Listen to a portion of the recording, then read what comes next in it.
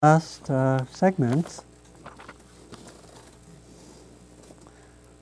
want to focus particularly on the application of the teaching of the Four Noble Truths, but also look to ask the question, how can we bring this home into our everyday experience? How can we work with this fourth foundation of mindfulness? How can we work with the different models? And the short answer I would give would be to see which of these practices or perspectives most resonate with you.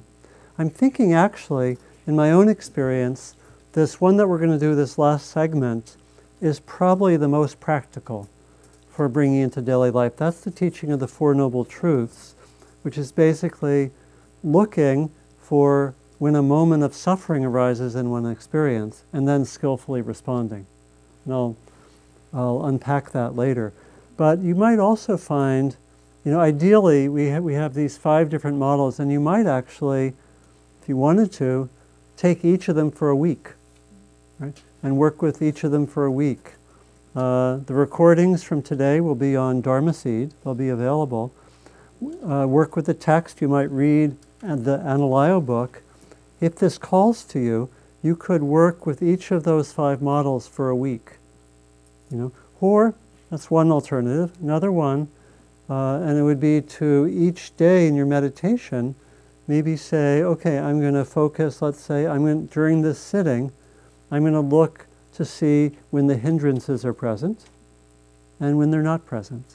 And then how do they arise and so forth. And you can use the text as a guide. And once you take a week or so and look at one of these models, it becomes yours. Just this one day, doing it for the short periods of times that we've done it, probably wouldn't do it. We have to take this home and make these our own. So if we were a group, we might say, okay, this is the starting point. Now we're going to meet once a week for the next 5 weeks, and each week we're going to take one of these. That would be a way to work, and we'll compare notes, and we'll work the first week with the hindrances, and the second week with the model of the aggregates, and looking to open to the flow of experience, and the third week maybe with the senses, and the fourth week with the factors of awakening, or the enlightenment factors, and the fifth with the Four Noble Truths. That'd be one way of doing it. That would be to really take the whole of the fourth foundation. It may be more likely that we just are drawn to one of the forms of practice. Maybe you really feel drawn to really bringing into your practice the tracking of impermanence. Maybe that resonated with you. Or to work with the aggregates in the different ways that we did it, which can open up to what we sometimes call a flow experience, where we're just with the flow of experience and we see where we proliferate, or we see where we get stuck and so forth. And it might be that the aim of all of these practices is to give a little more direction to our practice. So again, we're not so much sitting pleasantly, being mindful, but not really noticing that much. Because this, as we've seen a number of times, can really open up insight about the nature of experience. That's the whole aim of it. The whole aim of all this is to use the directed attention to open up in ways that are helpful and skillful. That's the purpose of all this. Okay?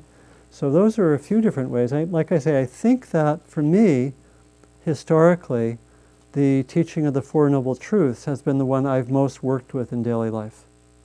And I'll say a little bit more about that in a moment. But that's the one I still do. It's basically, the core of it is, my first teacher was Joseph Goldstein. And he gave me a practice which was, look out for suffering. And if you notice suffering, ask, where's the attachment? And that was it. He gave me that near the beginning of my practice, and I did it very religiously, so to speak. And it was very illuminating, very simple practice. It's a version of this last one that we'll do in a moment. Very, very simple. It's just having one's radar out for when I suffer some, which means when I'm reactive, when I get stuck. It's not suffering, in any necessarily big way. Okay? So I'll come to that in a moment, but that would be my general direction for what comes next. Take one of these if you're really have the nature that likes to really take this thoroughly, then do, by all means, do one a week or something like that. Or take one of them that you really feel drawn to and do it for 2 weeks. See what that's like. Do it every day. Bring it into your experience. Work with it in the morning. So you say, okay, I really want to see where the hindrance is. And if you remember the line that's at the end of each of the sections, where we haven't gone into it so much, where it says, is mindful internally, is mindful externally, is mindful internally and externally? Remember that we've read sometimes? It's an interesting aspect of the practice. We don't really give so much attention to those lines.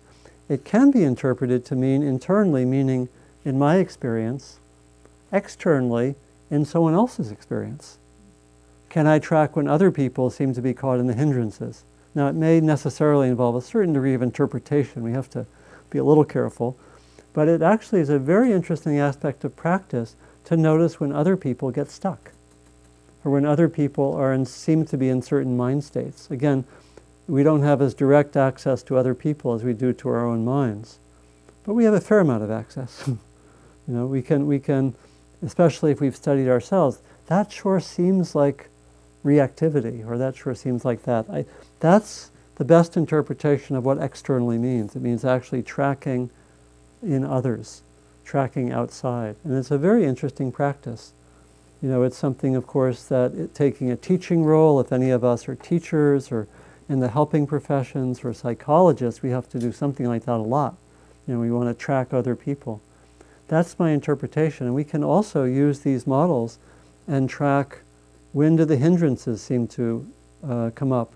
When is there really strong aversion in another? When is there? And I find it very helpful, personally, to do that rather than simply to go. It helps with a certain amount of clarity. It's not like, because very often we might just become reactive. Someone else seems to be off, right? And I could easily be judgmental, but when I'm actually tracking, that seems to be, it's really not so different from when we track ourselves.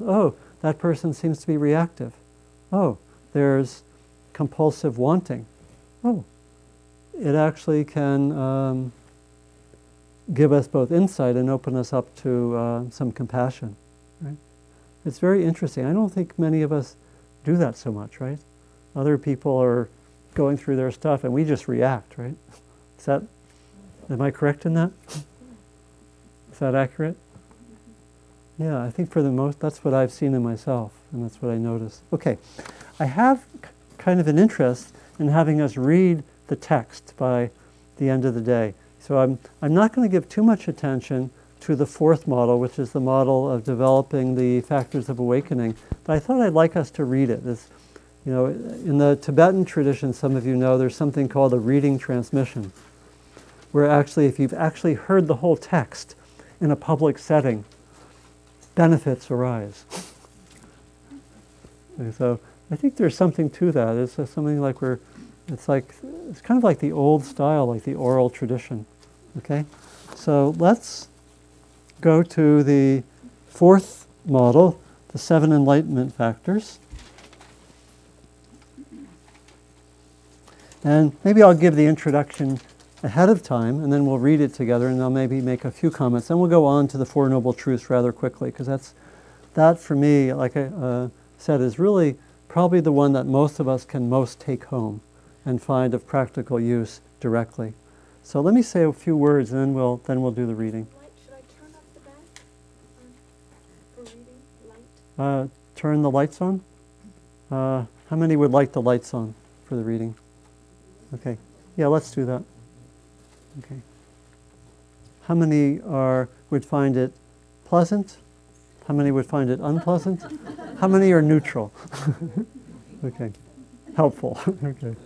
Okay. So this fourth model, how many of you are familiar with the model of the 7 factors of enlightenment or 7? Yeah. Again, we often in retreats give talks on this topic. And these are taken to be 7 qualities, probably we could name others, We don't name compassion, for example. We name 7 factors. The first is mindfulness, and these are all factors which are both the qualities of awakened persons or awakened beings, have these 7 qualities, number 1. And number 2, we can develop these qualities, and as we develop, we become more awakened ourselves. And so these are, at this point in the model, we are actively developing beautiful qualities. You know, we have enough stability of mind, we've examined experience carefully, and now we're also looking at how we can notice, be mindful of when these awakened qualities are present and when they're not present, and we can know how they develop. We can know how to cultivate them, in other words. So there's 7 of them. First is mindfulness, which is often said to be a balancing factor, which is always valuable. And then there are 2 sets of 3. One set is very helpful when we need a little more energy, when we want to be more active. And those 3 are inquiry, or investigation. The second is sometimes called effort, or energy. And this really relates to the 4 wise efforts that I was talking about. And then there is rapture, or joy. So that brings in the heart to some extent. So the quality of rapture or joy is the third of these more activating or energizing factors. And then there are 3 stabilizing factors, which is what we want to develop when the mind is a little bit agitated or restless or out there. And those 3 are tranquility, concentration, and equanimity. So these are all beautiful qualities. And again, the aim of the model, and I won't say too much, is to know when these are present, know when they're not present, and then know what to do to cultivate them. Okay? We actually, the whole of this text is about cultivating the first of them, which is mindfulness. So we know a lot about how to cultivate mindfulness right now. Okay? So let's read the paragraphs. Anyone like to volunteer? If you read this, you go on Dharma Seed on the internet and you become immortal. Okay. All right. Okay, that was it. Okay. You become immortal, but you don't get paid. Okay. Are we on the 7 enlightenment factors? Yes, yes. Thank you. Again, monks, a monk dwells contemplating phenomena in terms of the 7 enlightenment factors. And how does a monk dwell contemplating phenomena in terms of the 7 enlightenment factors? Here, when there is the mindfulness enlightenment factor in him, a monk understands there is the mindfulness enlightenment factor in me. Or when there is no mindfulness enlightenment factor in him, he understands there is no mindfulness enlightenment factor in me. And he also understands how the unarisen mindfulness enlightenment factor arises and how the arisen mindfulness enlightenment factor comes to fulfillment by development. When there is the discrimination... Thank you. Why don't we have another person read we want multiple chances for immortality. Someone who hasn't read before? Someone who hasn't read, Okay.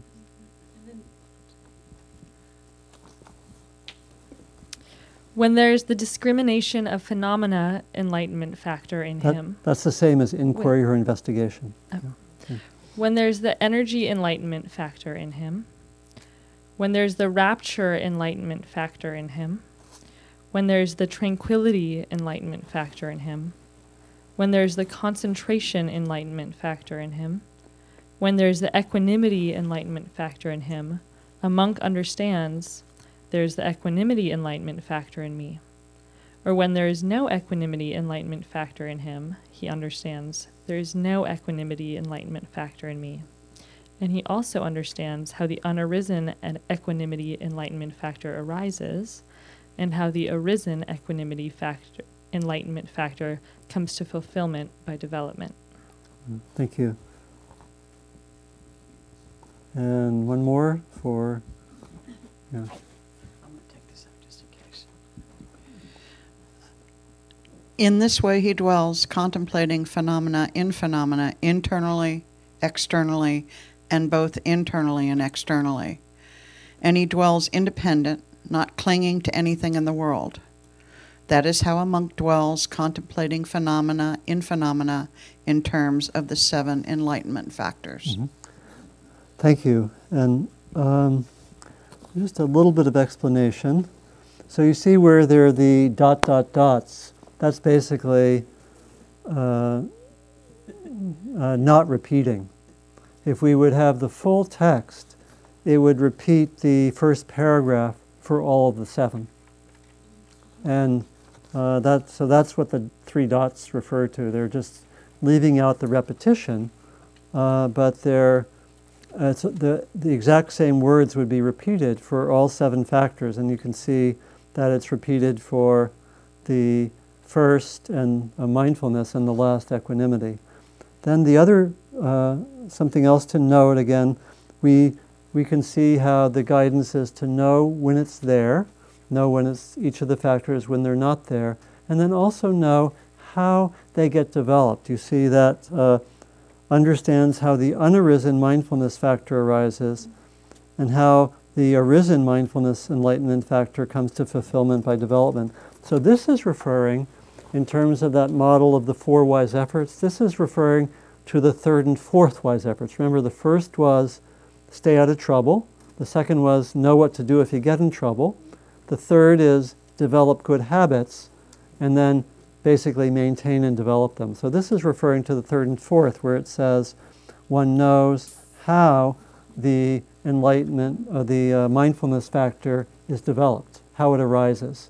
And then the next phrase says how it comes to fulfillment by development. So that's really just fitting this into the model of the 4 wise efforts. And particularly here, for each of these, since these are so-called wholesome states or positive states, we don't have to worry about the first 2 wise efforts.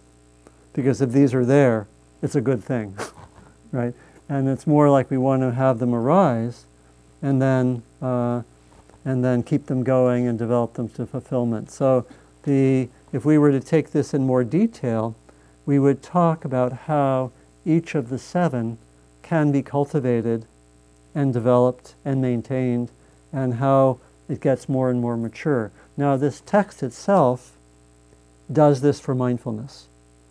We know, we have a lot of knowledge of how mindfulness comes into being, especially if we've done the 4 day-longs, but even just being here today, we have a pretty good sense of how mindfulness develops and also how we maintain it. We need the regular practice, and then we use a lot of these different practices to develop further in that way.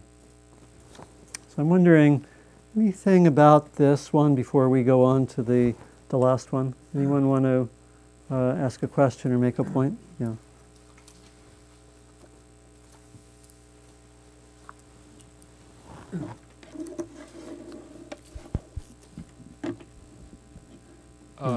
Well, one thing that's come up for me today is that it seems like the idea of knowing when something is not present, Yeah. as well as knowing when something is present, Yeah. it makes the whole thing overwhelming in a certain way, Oh, yeah. because you have to be awake all the time. Because something is either there or it isn't there. And it's like, there's no rest for the wicked or something like that. I don't know. It's just like a it just strikes me as a mind-boggling undertaking to be present, to be awake all the time. So the observation, I would agree. I think it is a mind-boggling proposition to be awake fully all the time, and so how to work with making this real and practical for ourselves, right? And so I think that maybe the way to work with this particular aspect of to knowing whether a quality is present or not present, I would do it first as a focused practice that you do for a limited amount of time. In other words, I think all of this, I mean, really, this is really a principle of how to learn. That's why I was saying, okay, if you just try to do all of what we did today, or even maybe right now for those who are newer, it's a lot, right? It's a lot. Even if we're familiar with these models, it's a lot. So how to take it home? And I was saying, well, choose one that really resonates and do it in your formal practice, which might be half-hour a day, right? The same thing for this. If that one resonates with you and is interesting, do it in a boundaried period of time, do it regularly, and then you'll find with all these practices, when we do them in a repetitive way over and over again, they start kind of leaking out into daily life. And you might, and that makes it very workable, not overwhelming particularly. If you tried to say, I'm going to do all of the models on the 4 foundations of mindfulness starting at 5 p.m. today, wouldn't work. Unless there's someone here who's I'm underestimating profoundly. But it wouldn't work for me. And it's to say, yeah, find a way to do it in a boundaried way. Do it for, if that appeals to you, which it sounds like it does, then just do it in a short amount of time and maybe don't do anything else. You know, and then each of these, I think this is a principle of meditation generally, if we focus on it for enough time, it starts to become more, it's almost, you know, it's like any capacity. It actually, we don't have to pay conscious attention to it. It's like riding a bike. When you first had to ride a bike, you had to really give a lot of conscious attention. You had to do step 1, 2, 3, 4. You needed guidance. At a certain point, it became part of your skill set, and you didn't need conscious attention. That's how the brain works generally. You know, is that we need initially to learn something, but once we've learned it some, it goes into the more unconscious way that we're actually still manifesting the skill. Mindfulness is like that. When you do it enough, it becomes more part of your default way of meeting the world. Same with compassion or love, right? And it's actually part of the answer to what you're saying is that if we had to think about all the initial instructions we got in meditation all the time, it'd be too much. But luckily, as we internalize, they become more qualities of our being that we don't have to think about. So that's partly a response. It's interesting, isn't it? And so it's like anything that people do, like the beginning musician, the beginning pianist has to learn scales. It's a lot of manual labor, has to do it over and over again. The virtuoso just practices, and it's as if it was a performance, right? And all the scales and all the background is at an intuitive level. Don't have to think about anything at all, right? And that's probably, for all of us have certain skills we've developed, and that's really the model for it, right? For anything we do. Teaching, doing something. There are periods where you learn, where it's manual labor, where it's hard, and for this model, that's where a lot of us are right now, right? As you do it more, it goes more into your kind of natural capacity that you don't have to think about. It's interesting, isn't it? Yeah, it's very... And it just means that don't worry too much if it feels like a lot of manual labor right now. If you stay with it, it'll stop feeling like that. Okay? Okay, so 4 Noble Truths. Like I said, I think that this is the most practical of these and the most easily accessible in daily life, and maybe the most important. It's the last one. This is really the teaching of how to move from being in bondage to being free. It was, as most of you know, this was taken, and is often taken, to be the core teaching of the Buddha. I remember once I was asked with a friend of mine, Diana Winston, who's also one of the Spirit Rock teachers, we were asked to go to a community and to facilitate the development of a really interesting project, which was to develop a kind of community that would be both potentially a hospice, but also a place for kind of, I don't know, retired Buddhist practitioners. Very interesting idea, kind of like, a little bit like a mix between a Buddhist-based retirement home / assisted living / hospice. It's a very interesting idea. I think still a wonderful idea that hasn't, anyone who wants to make a lot of money, make that happen. Or provide a great service. It's just waiting.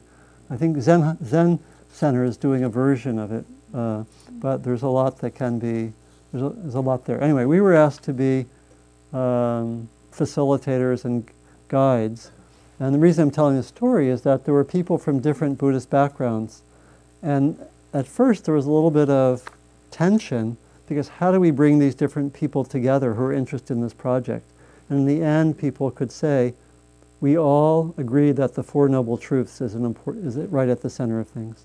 And that's what this group came to. It was interesting. So it's right at the center. It's also the first teaching that the Buddha ever did. You find in the text, it's called, the teaching is found in the text called Setting in Motion the Wheel of the Dharma. It was the first teaching he gave after he was awakened, at least as far as we know. And it's a very basic teaching. The first two Noble Truths are about the nature and causes of suffering, and the second two Noble Truths are about the nature and causes of freedom. So it has that kind of dual structure, very interesting. Now, we know that it's important to know that the first truth is called the truth of suffering, and the word is dukkha. And it's very important to have some precision about what's meant by suffering. Because in English, we use the word suffering and pain, those words somewhat synonymously, right? And it can be confusing because the teaching is that it's possible to overcome suffering. Well, it certainly doesn't mean, it would be questionable to talk about overcoming pain, right? Unpleasant experiences and so forth. And so there's an important distinction here, which is actually really by the very definition of suffering, we have a sense of the cause of suffering. And my favorite way that this distinction is taught is through a teaching called the teaching of the two arrows, which anyone who's studied with me a little bit has heard, because I like to teach it.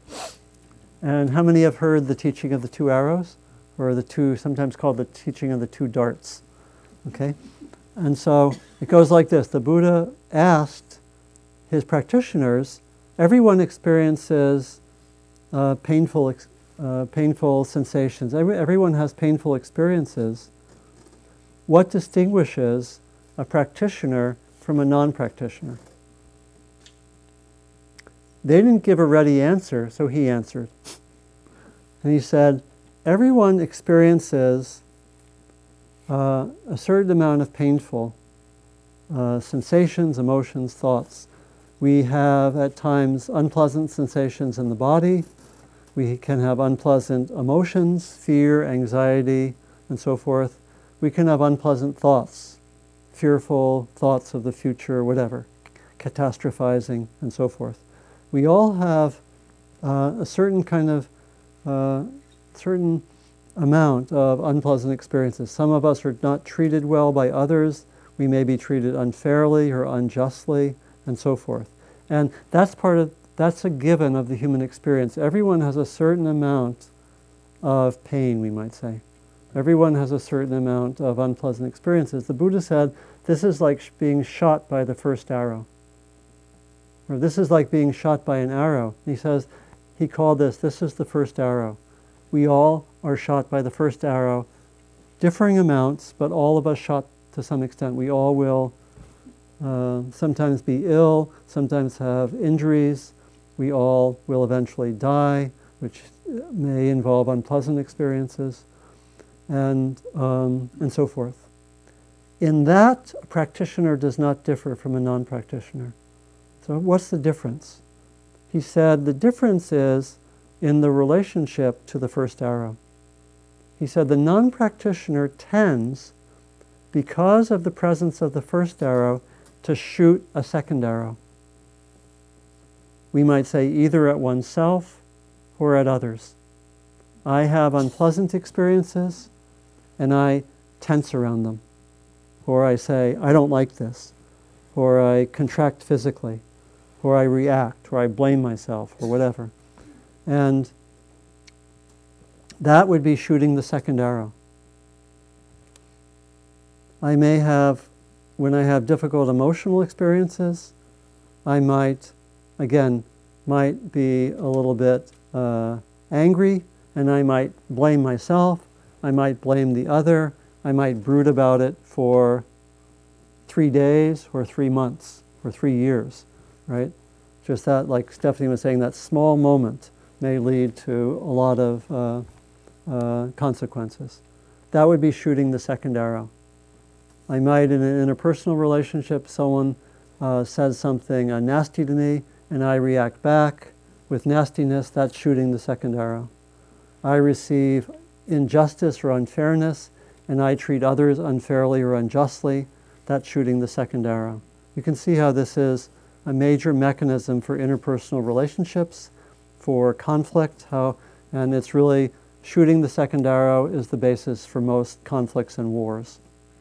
People are automatically shooting the second arrow as if that would help. Right? And do you get that? Mm-hmm.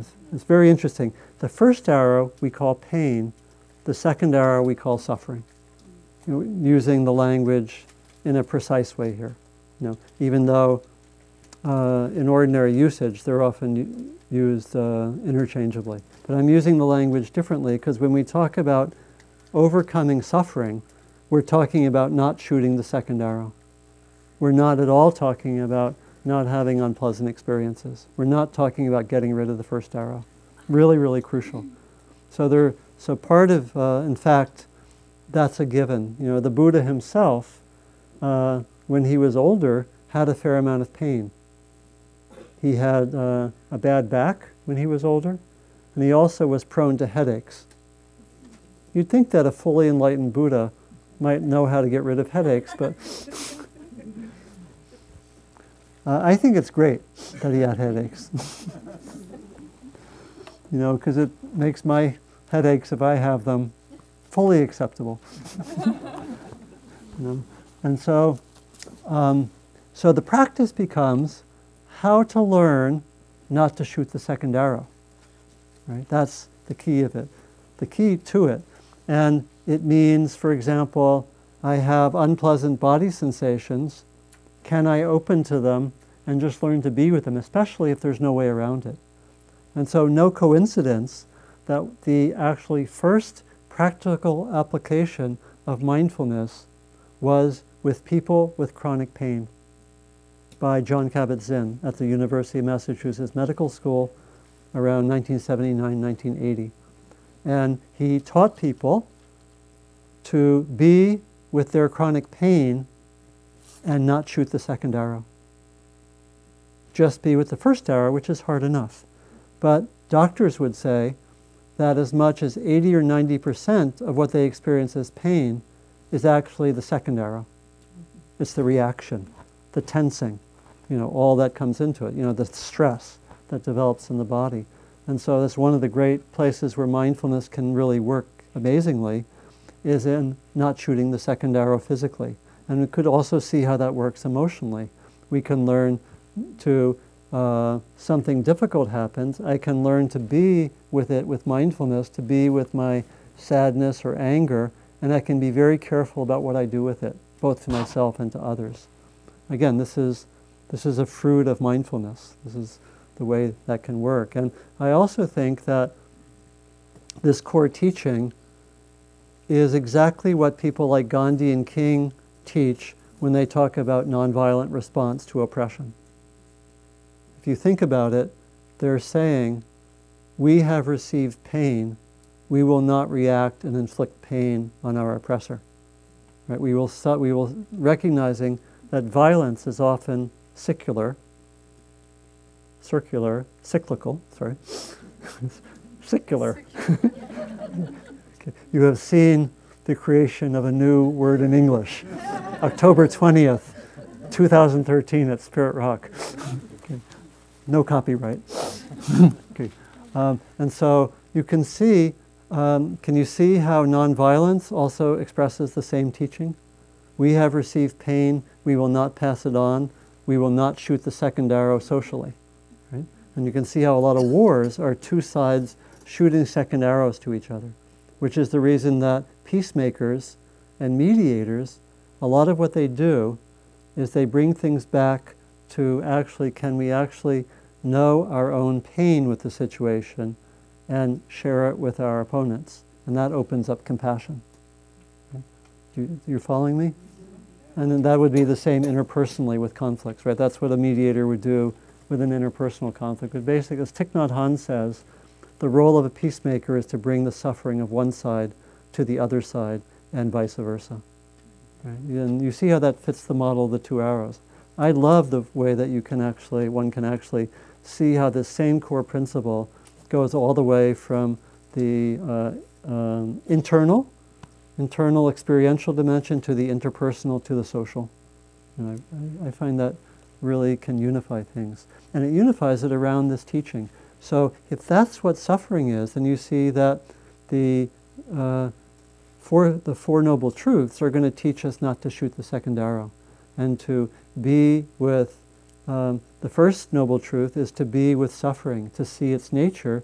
And the second Noble Truth is that the cause of suffering is some kind of grasping, or we could say a kind of reacting.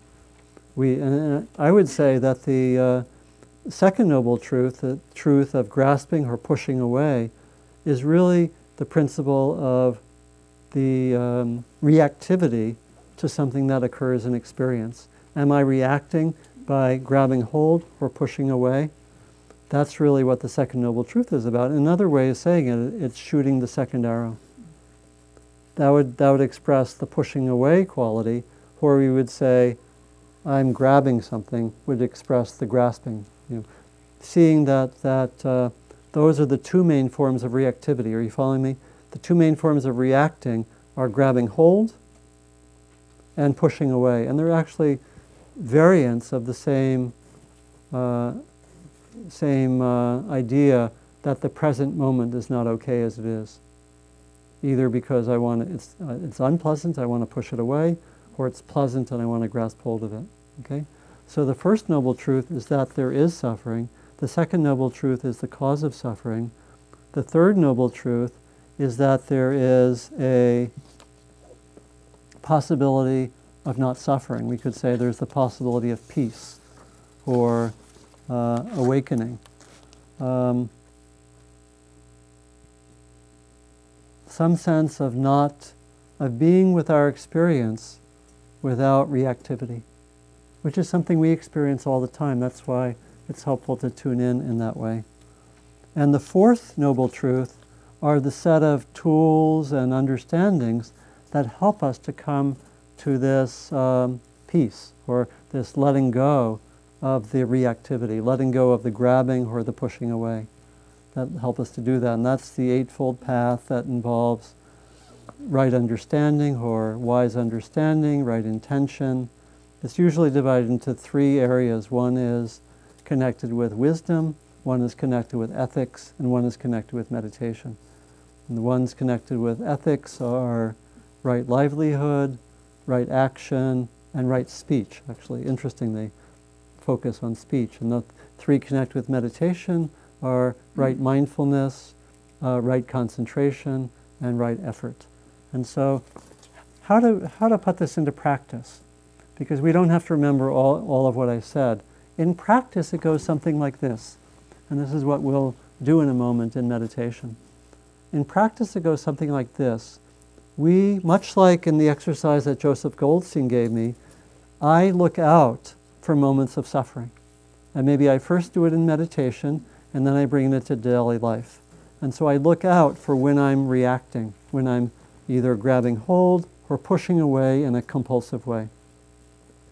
I look out for, I have those moments on my radar. They may, in a meditation, there may not be many of them, but maybe there's some, and I start noticing them. I remember when I was doing that practice, sometimes I would, be meditating, I'd be fairly calm and peaceful, and then I'd think of something that happened the other day that I didn't like, and I would get kind of, and I would say, suffering, huh?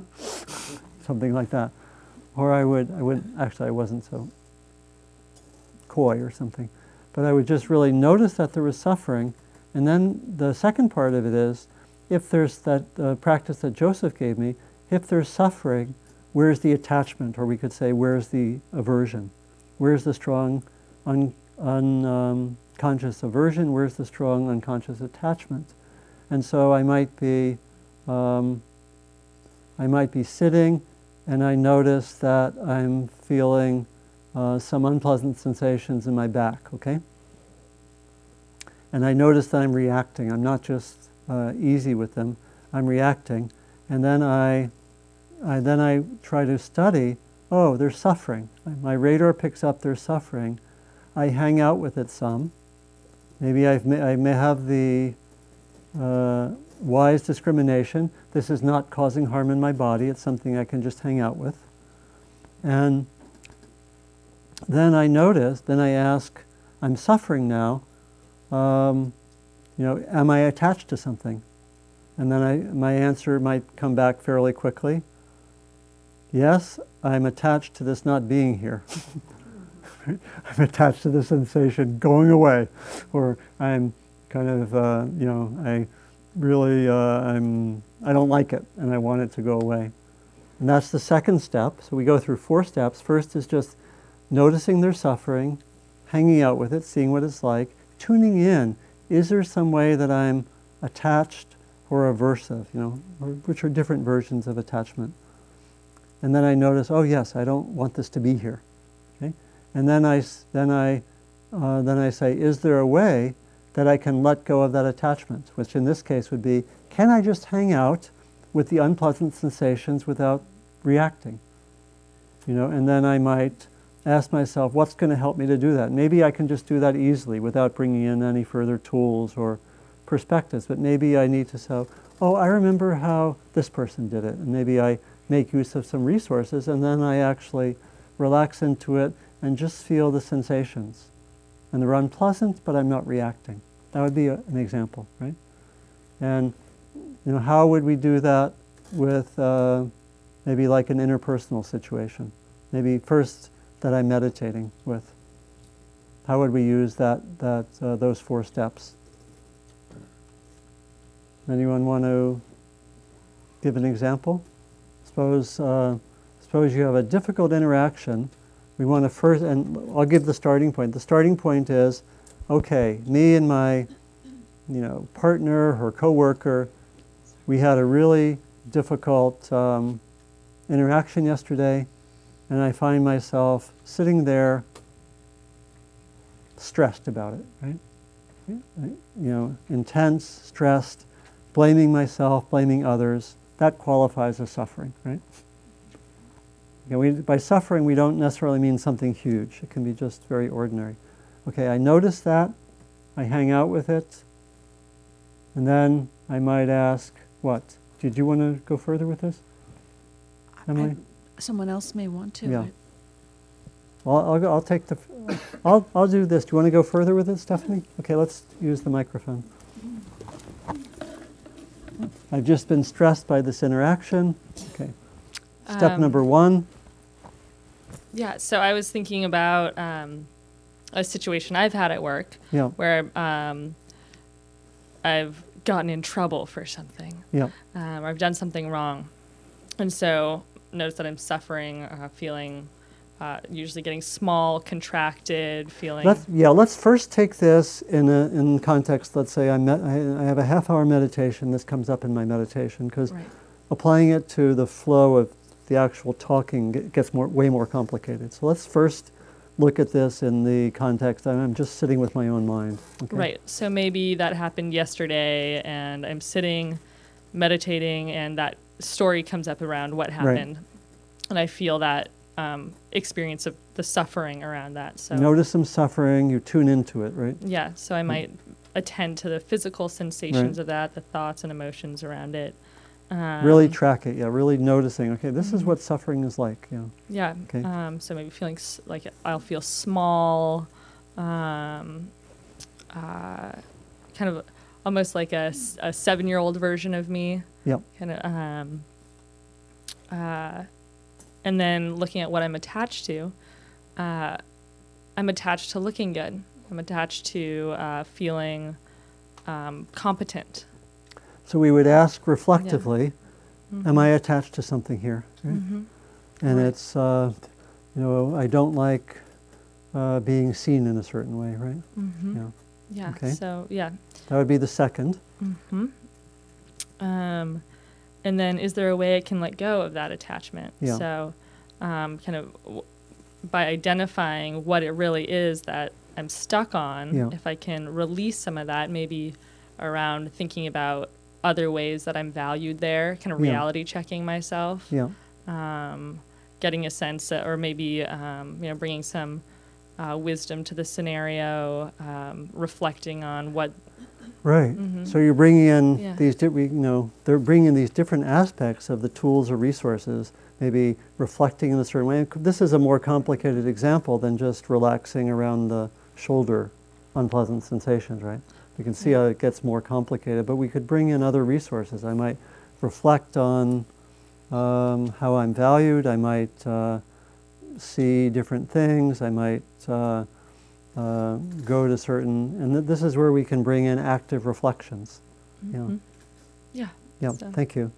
Yeah, maybe one more comment, and then we'll do some meditation. And let's also say our names.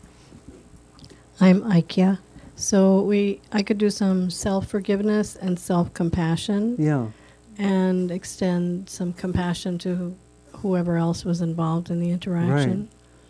Right. That's bringing in that complementary heart practice that might be very valuable in that setting. Right. I could give myself some degree of compassion, also give the other. So you get the sense of this, right? And so again, we go through the 4 steps, and again, I think this is very applicable because you just really, and it's a very simple practice. You first do it in your meditation.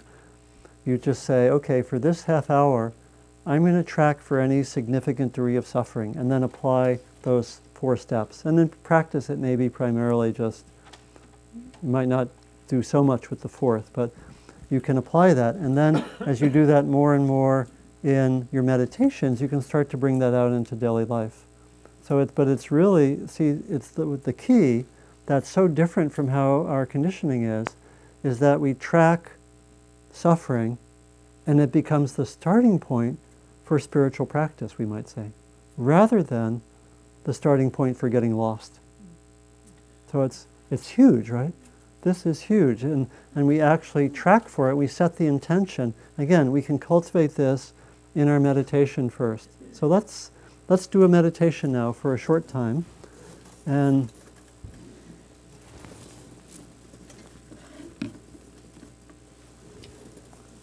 first, and again, if you want to shake out anything to help you come back to being present.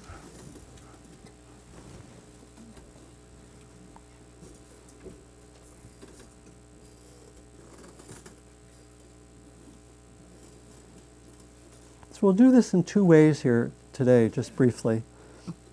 First is just to be present,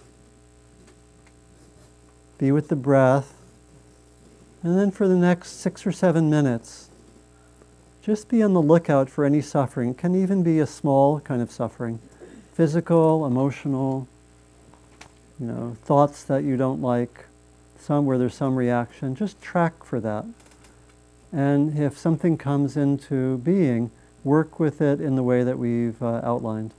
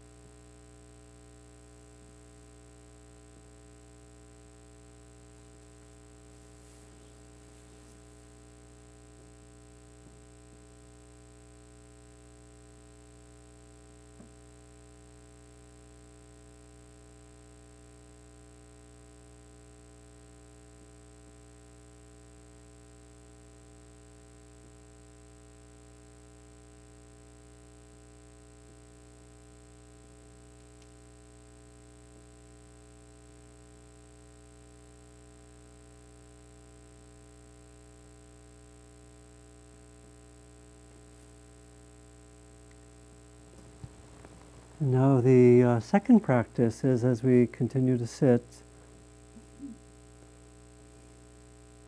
is to bring to mind a situation where you have some suffering, maybe on a scale of 10, not the most difficult, but maybe up to 7 or 8.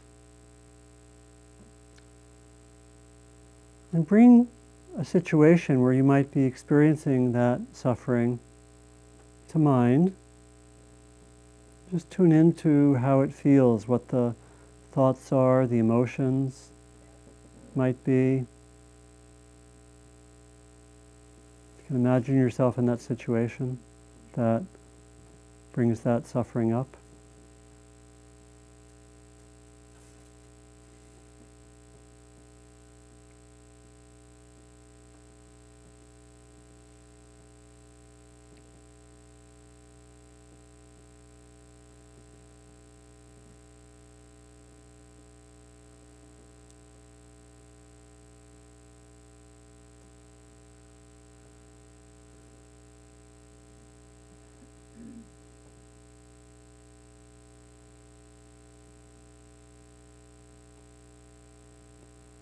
And then ask yourself, is there some way that there's a kind of compulsive grasping or pushing away, attachment to things being a certain way? And just to reflect and see if you can actually feel experientially that quality of attachment, of kind of unconscious grasping or pushing away. See if you can feel that.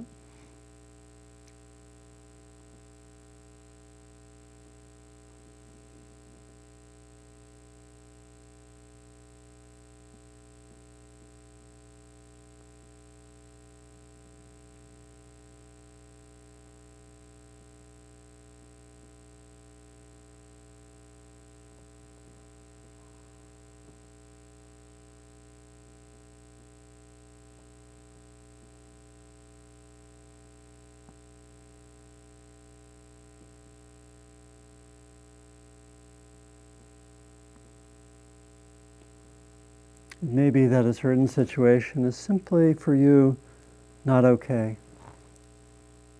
There's no flexibility.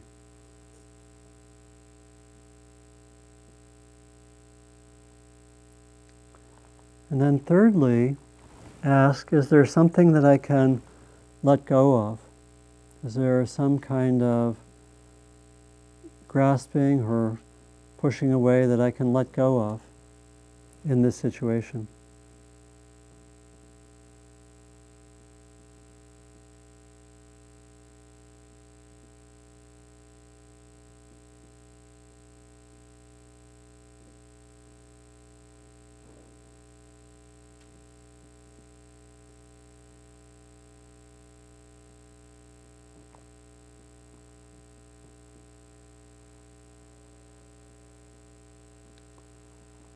And then what perspectives or tools would help me to let go, to not be so compulsive about this situation?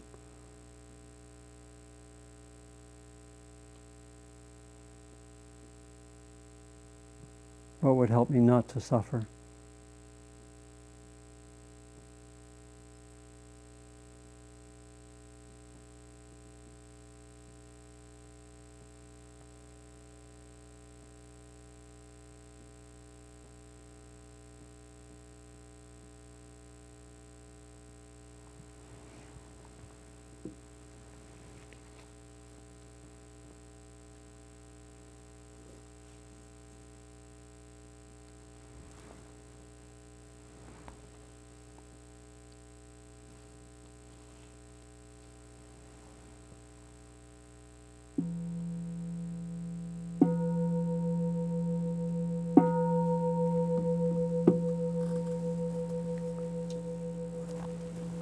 I want to hear any observations in a moment, but one thing important to say is that there may be situations where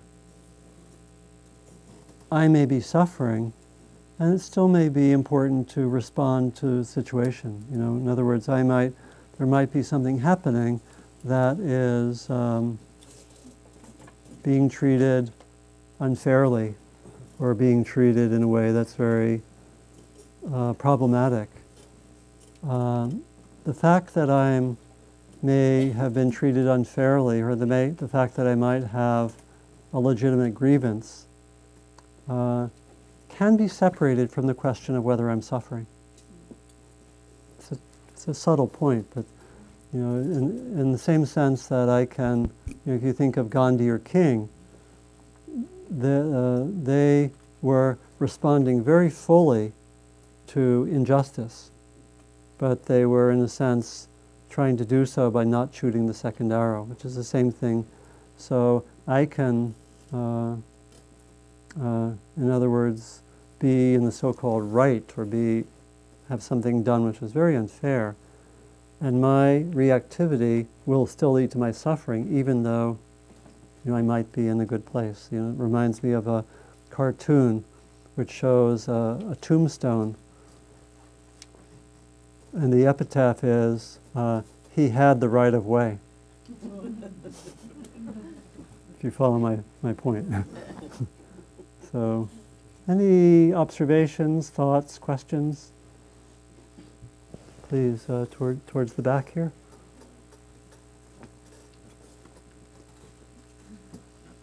How many people were able, in some way, in either of those experiences, to touch a sense of, have an insight that maybe was a little bit new about the situation? Well, that's great. How many were able to maybe have some sense of how to let go to some extent in the situation? Yeah, that's great. Please. Yeah, Sarah, please.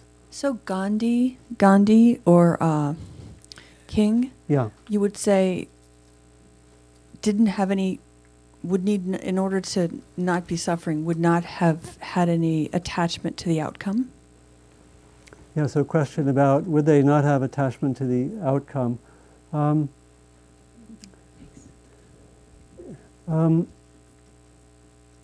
Yeah, it gets into the question of what's the difference between commitment and attachment.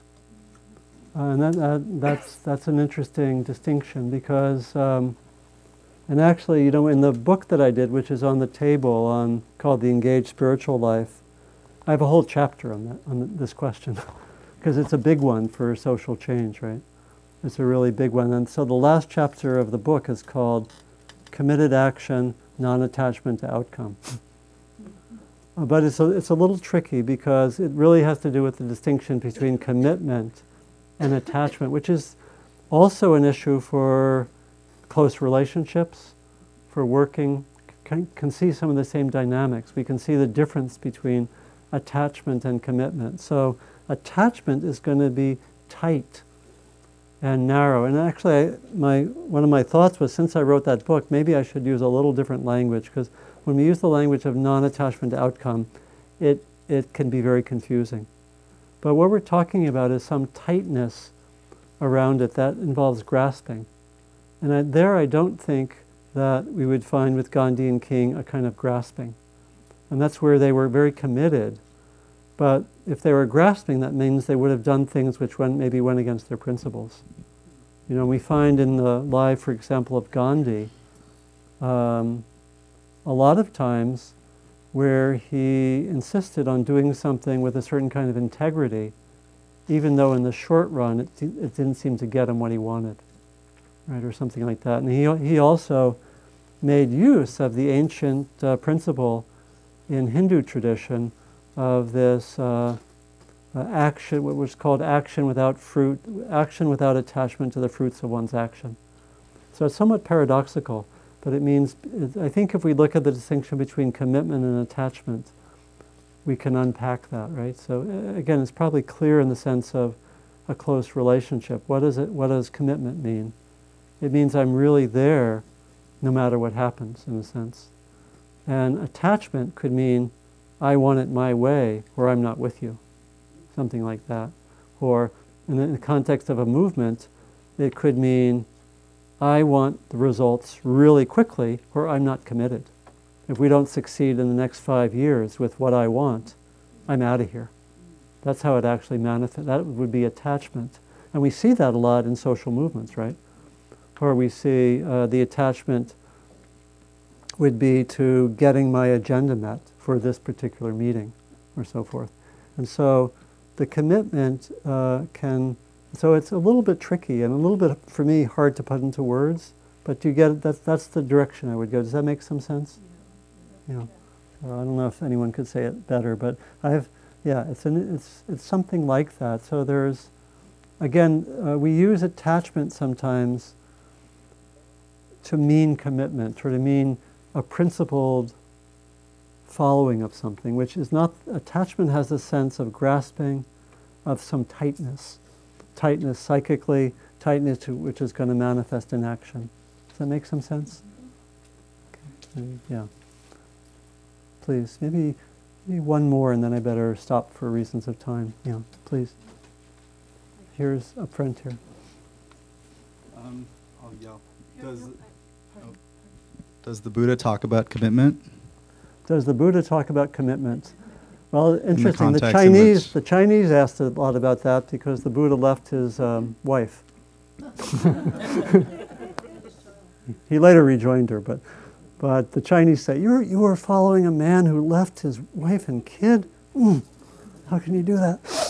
So it was a part of the Confucian polemic against the Buddhist. I think, I don't know if there's a word which directly translates as commitment. There's the term determination, which comes quite close, which is one of the 10 paramis, along with generosity.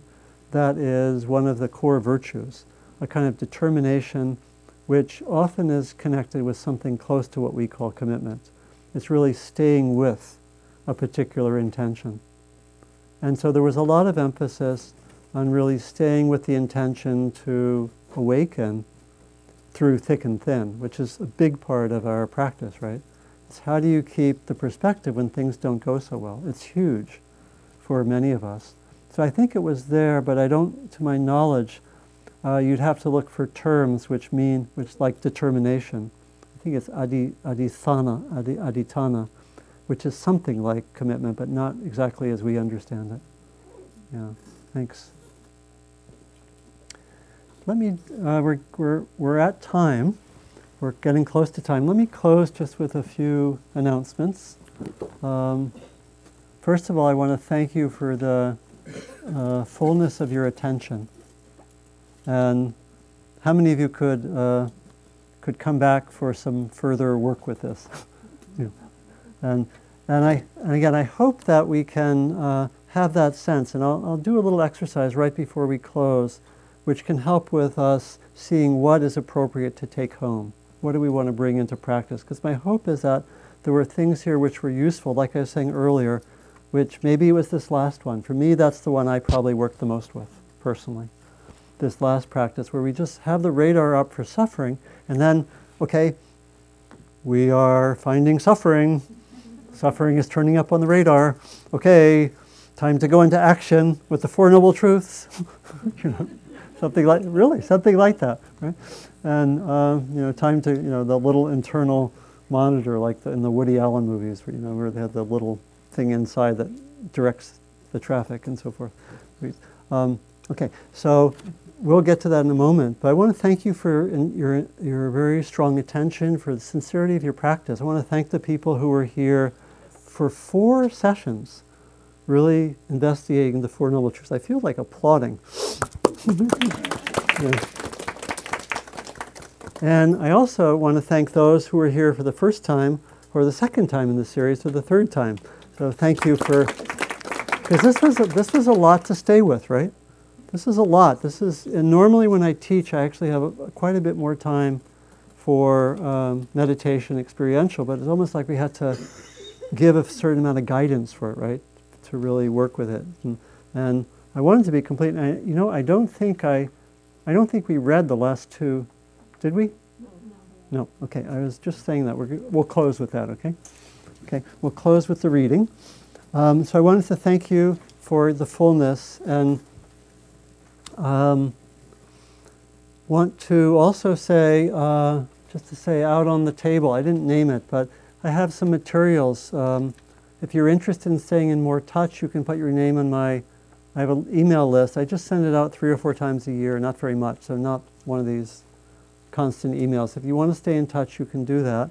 There also are flyers for upcoming events. I'm actually going to be here the next 2 days in this hall teaching on the heart practices. Teaching on loving kindness, compassion, joy, and equanimity with Heather Sundberg. We'll do 2 days. You can come for either of the days, 9:30 to 4:30 right here. So I'm actually going to be around for the next few days. I also teach often on Wednesdays. I'll be here on Wednesday. But if you're interested in that, we'll give full instructions for loving kindness and most of the instructions for compassion, joy, and equanimity. Okay, if you're interested in that. Also, the work I do on transforming the judgmental mind, which we just did a retreat here last month. And if you're interested in that, I do offer other retreats, but in other parts of the country. If you want to, if you're interested in that work, because I don't know that I don't know the next time we'll do it here.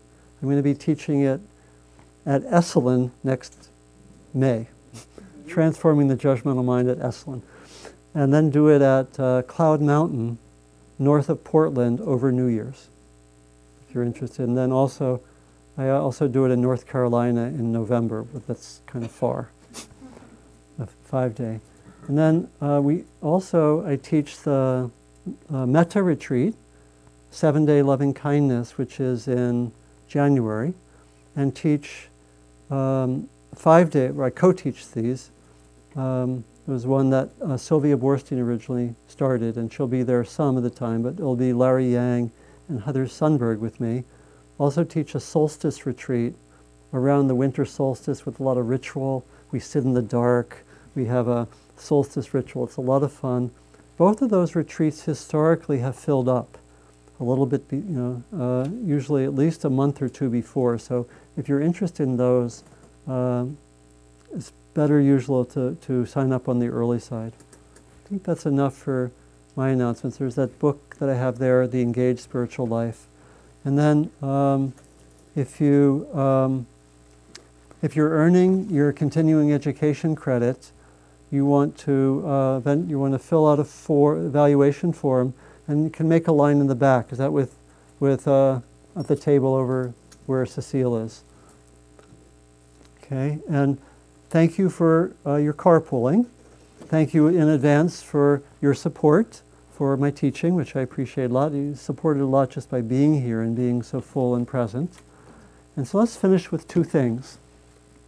Let's finish first with a reflection.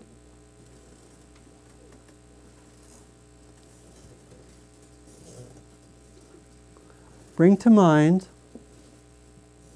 what may have been helpful from the day.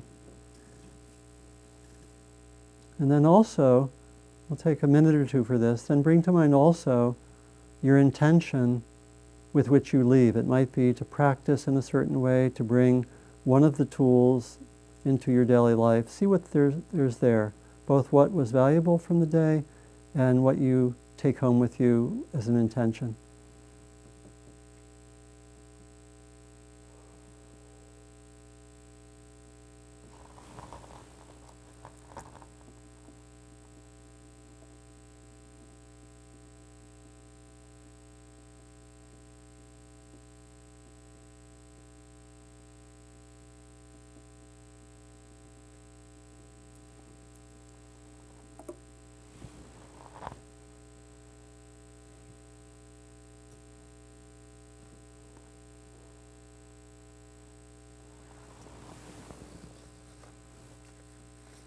Now we'll finish with the reading of our text. We have 2 paragraphs, inviting 2 readers. Anyone like to read?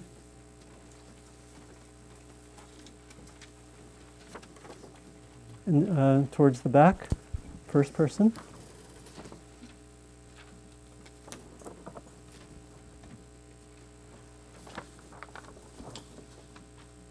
This is under the Four Noble Truths. Again, monks, a monk dwells contemplating phenomena in terms of the Four Noble Truths. And how does a monk dwell contemplating phenomena in terms of the Four Noble Truths? Here a monk understands as it really is. This is suffering. This is the origin of suffering. This is the cessation of suffering. This is the way leading to the cessation of suffering. Thank you. And one more reader.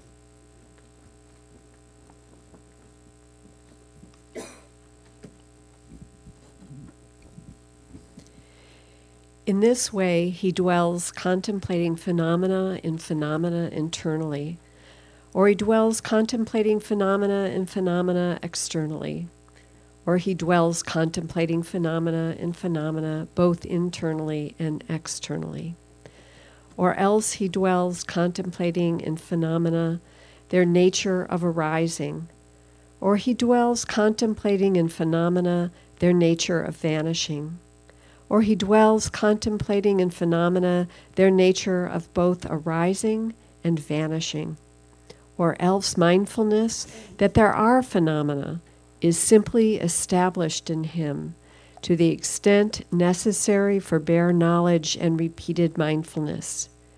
And he dwells independent, not clinging to anything in the world. That is how a monk dwells, contemplating phenomena in terms of the Four Noble Truths. So may our time together be of benefit to ourselves, to those we come in contact with, and in known and also mysterious ways, may our time together be of benefit to others, ultimately all others.